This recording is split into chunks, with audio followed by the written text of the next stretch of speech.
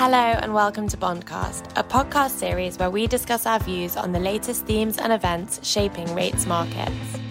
I'm Imogen Bakra, European rate strategist, and I'm joined today by our global rate specialists, Giles Gale, head of European rate strategy, Blake Gwynn, head of US rate strategy, and Theo Chapsalis, head of UK rate strategy. And welcome back to another week of Bondcast, another week of yields moving higher and steeper curves. And Theo, I'll start with you this week because I think just last week we were talking about how you'd updated your gilts forecast for 10-year gilts. And this week I'll give you the glory of being allowed to celebrate that you hit that target. So what are you thinking from here and what's the kind of main topics of discussion that you're thinking about for the UK this week? Sure. Thank you, Imogen. Very, very kind of you. I think it is interesting that the sell-off has happened at a fairly fast pace. So we've reached 0.75 yesterday, and as of today, so the 24th of February, we are easily at that level. I think what is interesting is that the UK keeps underperforming other markets. So the story of UK being the one that leads in the sell-off still is there. We continue to see the repricing of that low for longer in the UK that is being taken out. I think what is very interesting is also what happens with with expectations and thoughts about supply. And this is also, something that for us it's important what's going on with the budget. So as things stand, probably there is good reason still to be short UK rates. Probably the high will be somewhere between 0.75 and 1%. Now, it is difficult to pinpoint that because we will be looking for a level where the market can be oversold, and at some point, valuations will obviously be stretched on the other side. But from a long-term point of view, we are not very far from fair value. So the bigger question is, how much does the market go stretched and cheaper now? And whether with regards to the budget, we get any additional cheapening, as the market will have to price in more backdated issuance at the same time, a lot more linkers, which is very important for the level of yields. Thanks, Theo, and I'm sure we'll discuss the budget next week in much more detail. But let's switch over to the US then, Blake. I know you've updated your forecast this week for even steeper curves, and just looking at the markets today, that's exactly what's happening. So can you talk us through the thought process there and what's kind of key this week? Yeah, well, in a way, the market kind of forced our hand. We came into the year expecting higher yields, steeper curves, but it just happened a lot faster and a lot quicker than we had expected. A couple sources of that surprise, one obviously being results of the Georgia election, and really just kind of how quickly markets have kind of taken on that optimism around fiscal stimulus. And I would say also just kind of how well the data's done through the surge that we had kind of late last year into this year in COVID cases.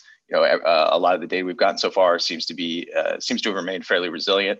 And also, I think to some extent, we've seen the Fed pull back from this idea we had been kind of focused on, which is an extension of their maturity of their purchase program. So, start buying more long-dated treasuries to kind of push down yields at the back end of the curve. We didn't necessarily think they would do that, but it was something that was a very hot topic back in December of last year. And we had thought would kind of carry over into this year and continue that discussion would continue to keep some kind of lid on how much steepening and how much yield increase we would see at the beginning of the year. But we were kind of surprised on all those fronts. We've moved a lot quicker, a lot faster. So, once we hit those year-end targets, we were kind of left with the choice to either kind of get out of steepeners, reverse that call, start to fade, or extend. And I think just kind of looking at the landscape as it currently exists, it was a pretty easy choice to extend. This week specifically, I think is a very Fed-heavy week. We've obviously got Powell doing his semi-annual congressional testimony. First day of that was yesterday. We've got him back again today. We've also got Clarida and Brainerd today. So, really kind of the big Fed names are all speaking this week. Yesterday for Powell, I mean, he largely maintained the tone he'd had recently. I think emphasizing the need to continue to provide accommodation to the economy, continue to kind of downplay inflation risks, saying that the Fed would be very quick to look through anything that they viewed as temporary. And I think one thing that I at least noted was how frequently some of these like social issues came up. This is a topic and a theme that I've been talking about for a while now, which is that this increased focus by the Fed on inequality, both social income, is really going to affect the way they kind of behave into the next hiking cycle, basically delaying it, potentially flattening the next hiking cycle, and just seeing how much Congress really pressed on those issues, that reinforced that view. So we'll see what we get today from kind of the big three, and see if there's any change in tone. Thanks, Blake. And I think, that one of the big themes of this week really is all about central banks. And when we talk about higher yields, how much we expect them or see them pushing back really on those high yields. So we'll come back to that after. Giles, I've just given you a chance to kind of update on the moves this week. I know we have similar views to Blake in the US. We expect yields going higher and steeper curves, as we've said many times on this podcast. And it has been another good week for those trades. Yeah, I mean, I think that a lot of the focus this week has been naturally about about the inflation theme and so on. But there's also been a lot of focus about the way that that's being incorporated into the European thinking. I mean, break-even inflation actually fell over the last couple of weeks, let's say, and so a lot of people had highlighted, and we'll come back to this as you say, Imogen.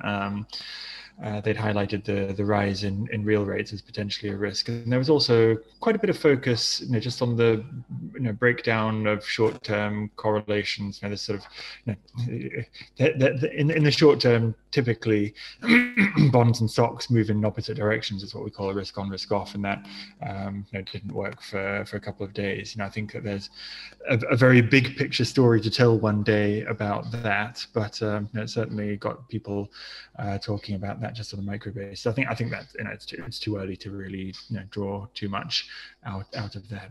I don't think that's probably all that likely to be sustained. I mean, basically European rates have been outperforming US and UK, which I think is completely justified given events, data, politics. I mean, even the switch from extreme COVID pessimism in January to significantly more optimism, I think, has also been more of an Anglo-Saxon story than European, on both sides. I mean, excess pessimism and then much more optimism. So I think that's all in the mix. But overall, we do expect European markets to take all of this on board more seriously, and I think that there's probably some catch up to happen there. I mean, I guess that the color from discussions and also from our trading and sales has been that overall, although we have sort of plateaued a little bit, I mean, as in the sell-off has lost a little bit of its steam, it seems like there are more signs really of softness out there, difficulty in just seeing paper that as it's supplied to the market being fully digested, as you would say. You can see that in a few places, like for example asset swaps tighter. I think that's there's been some difficulties in liquidity and just around positioning in swaps, which feed into that. Also lighter supply this week just means less buying of paper on asset swap. So that was an interesting move too. I guess also just higher levels means increasingly potentially more bid for paper outright, and possibly even higher quality paper compared to spreads. So those are the main themes, I think, in the markets, just all gathered together. Great, thank you. And I would say the real main question that we've been fielding from all of our kind of client discussions this week is just around, as I said earlier, to what extent, if we expect yields to continue to shift higher, and particularly in Europe where they've been outperforming, but we expect them to kind of catch up, to what extent do we expect the central bank to be okay with that, or even perhaps push back on that? We had a big response in European markets to Lagarde earlier this week, saying that they're monitoring them very closely. Do you think we get anything more from the ECB, or do you think that is really the limit of their intervention, if you like, when it comes to particularly higher longer end yields? Yeah, I mean, I think that the sell-off that the rally that we had on those Lagarde comments was told us far more about the way that the market was positioned than anything else. I also think it was because it just happened to be at the beginning of a week where people were primed to be looking for this kind of pushback, particularly because they knew that the very next day they had the bigger event in a way, which was Powell's testimony at the Senate, and yeah, so anyway, there's a big reaction on that, which wasn't really sustained. What does it mean? I mean, frankly, I don't think you could have expected her to have said any less, really. I mean, of course, she could have not said anything, but I don't think that was really on the cards. And the way I've been saying it is it seems like the market, when it comes to the ECB, always just wants to focus on potential triggers to get more intervention rather than just status quo. I mean, 6 weeks ago there was a lot of focus on the euro, which has obviously gone away, and now people are just noticing that we've had a little bit of a backup in yield levels and particularly real yields. But in the scheme of things, this doesn't matter that much. I mean, the ECB, as it said time and time and again, we'll consider a broad range of indicators and a kind of scorecard. And I suppose that we'll probably hear more specifically about how they expect to sort of put those together in at the next meeting. At least that was the indication that we had back in January. For now, the measures that we have composed to try to track something which might be not too far from what they're thinking point to very, very easy financing conditions still, and really nothing that demands a response in the short term. And listen, we have the weekly purchases from the ECB, and we can see that in the last 3 weeks, their gross purchases have actually been week on week falling slightly. So this isn't something that's obviously going on at the minute. It'll be interesting to see if the evidence for this week, when it comes out, is any different. I suspect it probably won't. And I'll just say one more thing. I mean, the ECB doesn't have to tell us that it's going to do anything. It's got this huge envelope for its asset purchases, and it can and within that it can do almost anything it likes on a week-to-week basis, and doesn't really have to tell us about it. But I think that they will before meaningfully changing what they're doing, just because putting actions and words together is a far more efficient way of getting the outcome that you want than just throwing money at something.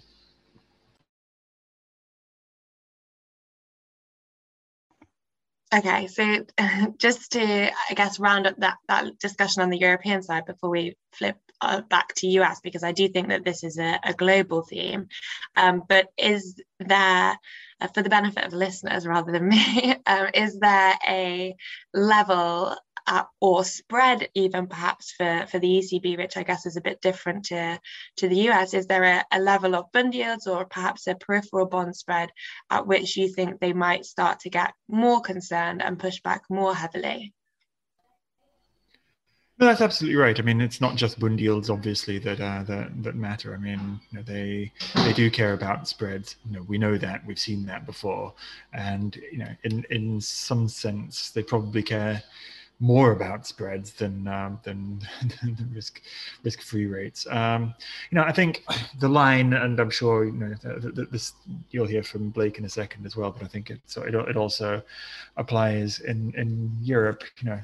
As long as rising yields are felt to be justified by fundamentals, in the way that they would talk about it, their language, endogenous rather than exogenous, then this is probably fine. And I think that at the moment you would link the rise in rates to greater confidence about recovery prospects, and so from that perspective, it's not something particularly to worry about. Is there a level? No. I mean, clearly there isn't a level. When you're looking at a scorecard of indicators, there's never a level on one individual thing.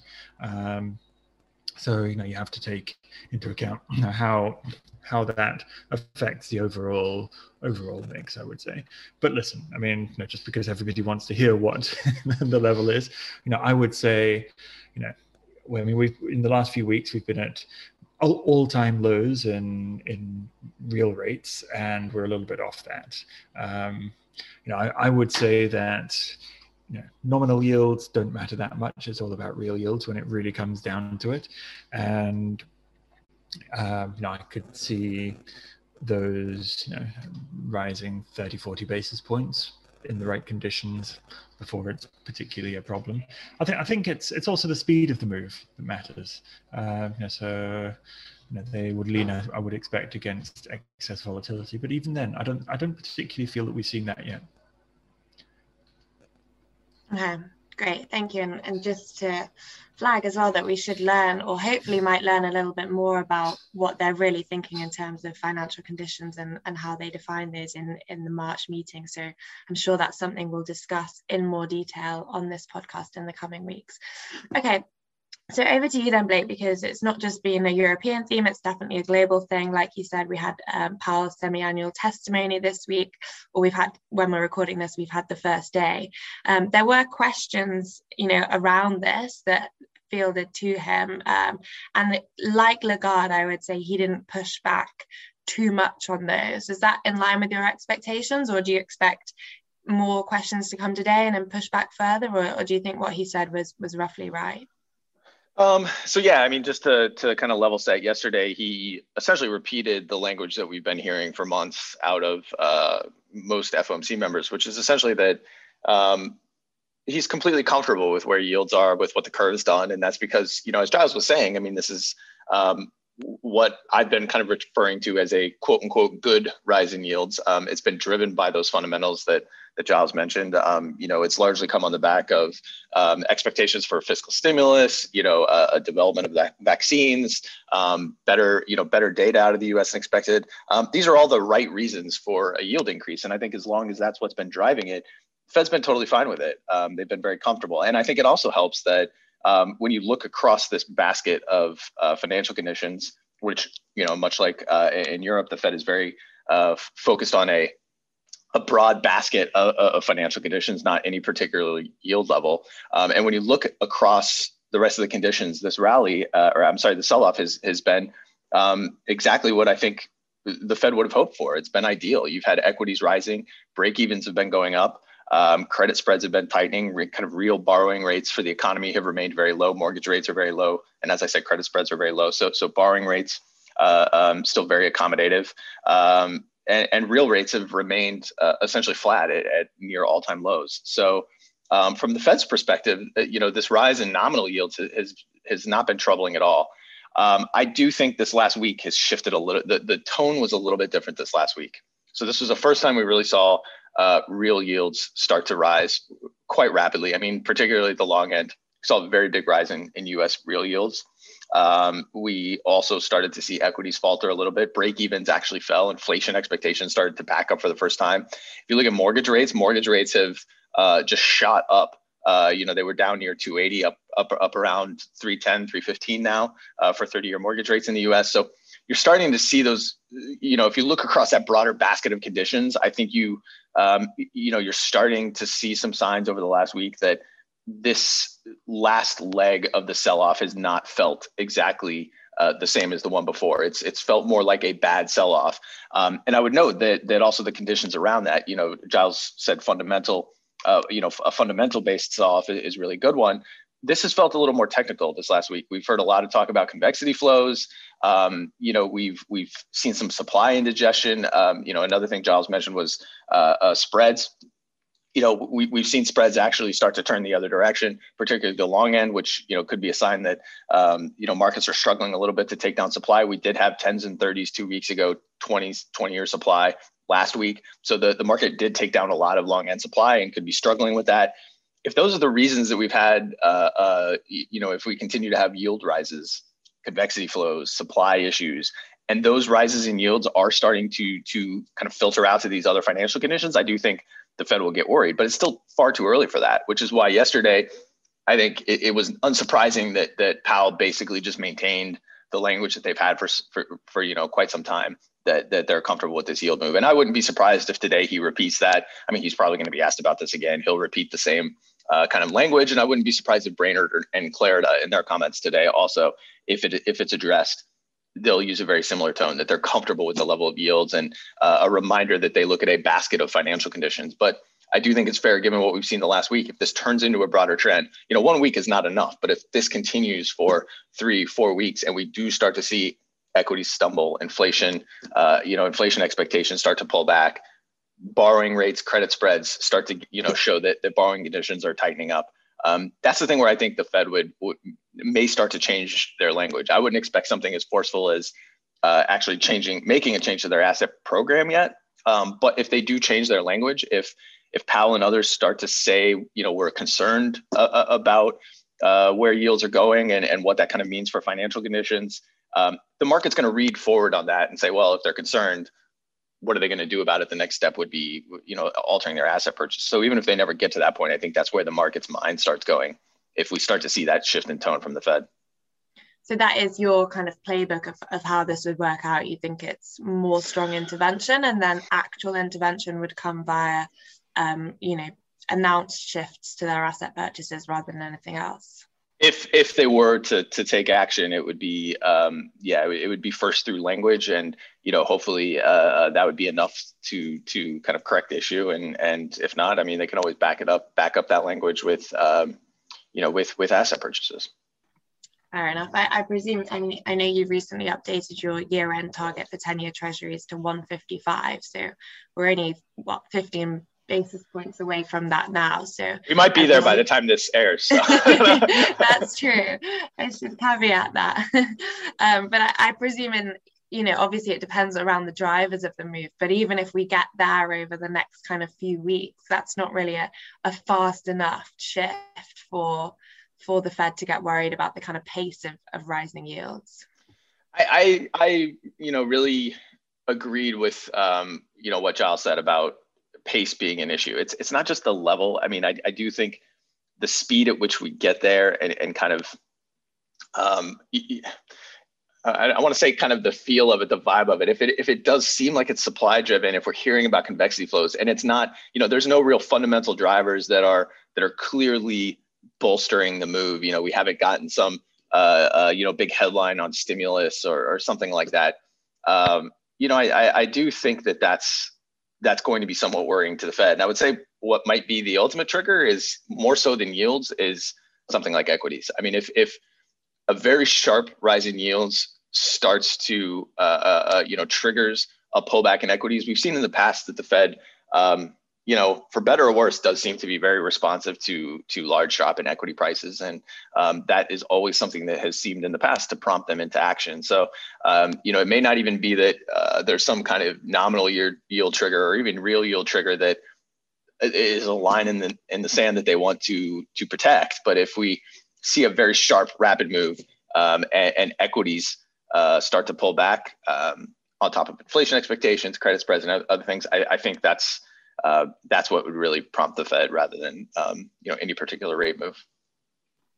Okay, great. So a lot to watch out for then in the next few weeks. I'm sure this discussion is one that we're going to come back to time and time again if yields do keep rising as we have in our base case forecasts.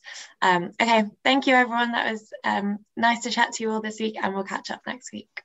I hope you enjoyed this episode of Bondcast. Please do subscribe to our channel to get future episodes and like it, as this will help others to find it. We also encourage you to follow us on social media to get all our latest content. Speak to you again soon.